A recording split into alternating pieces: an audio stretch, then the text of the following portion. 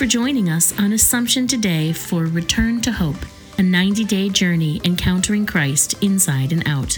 Here's today's message.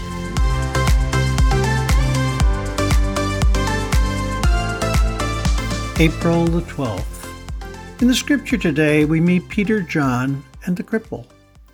The man asked the apostles for alms. They gave him what they had.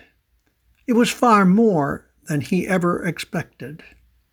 In the gospel story, the travelers offered Jesus hospitality, the only thing they had during this great emptiness in their lives. He gave them the message of the resurrection, far more than they could ever have imagined.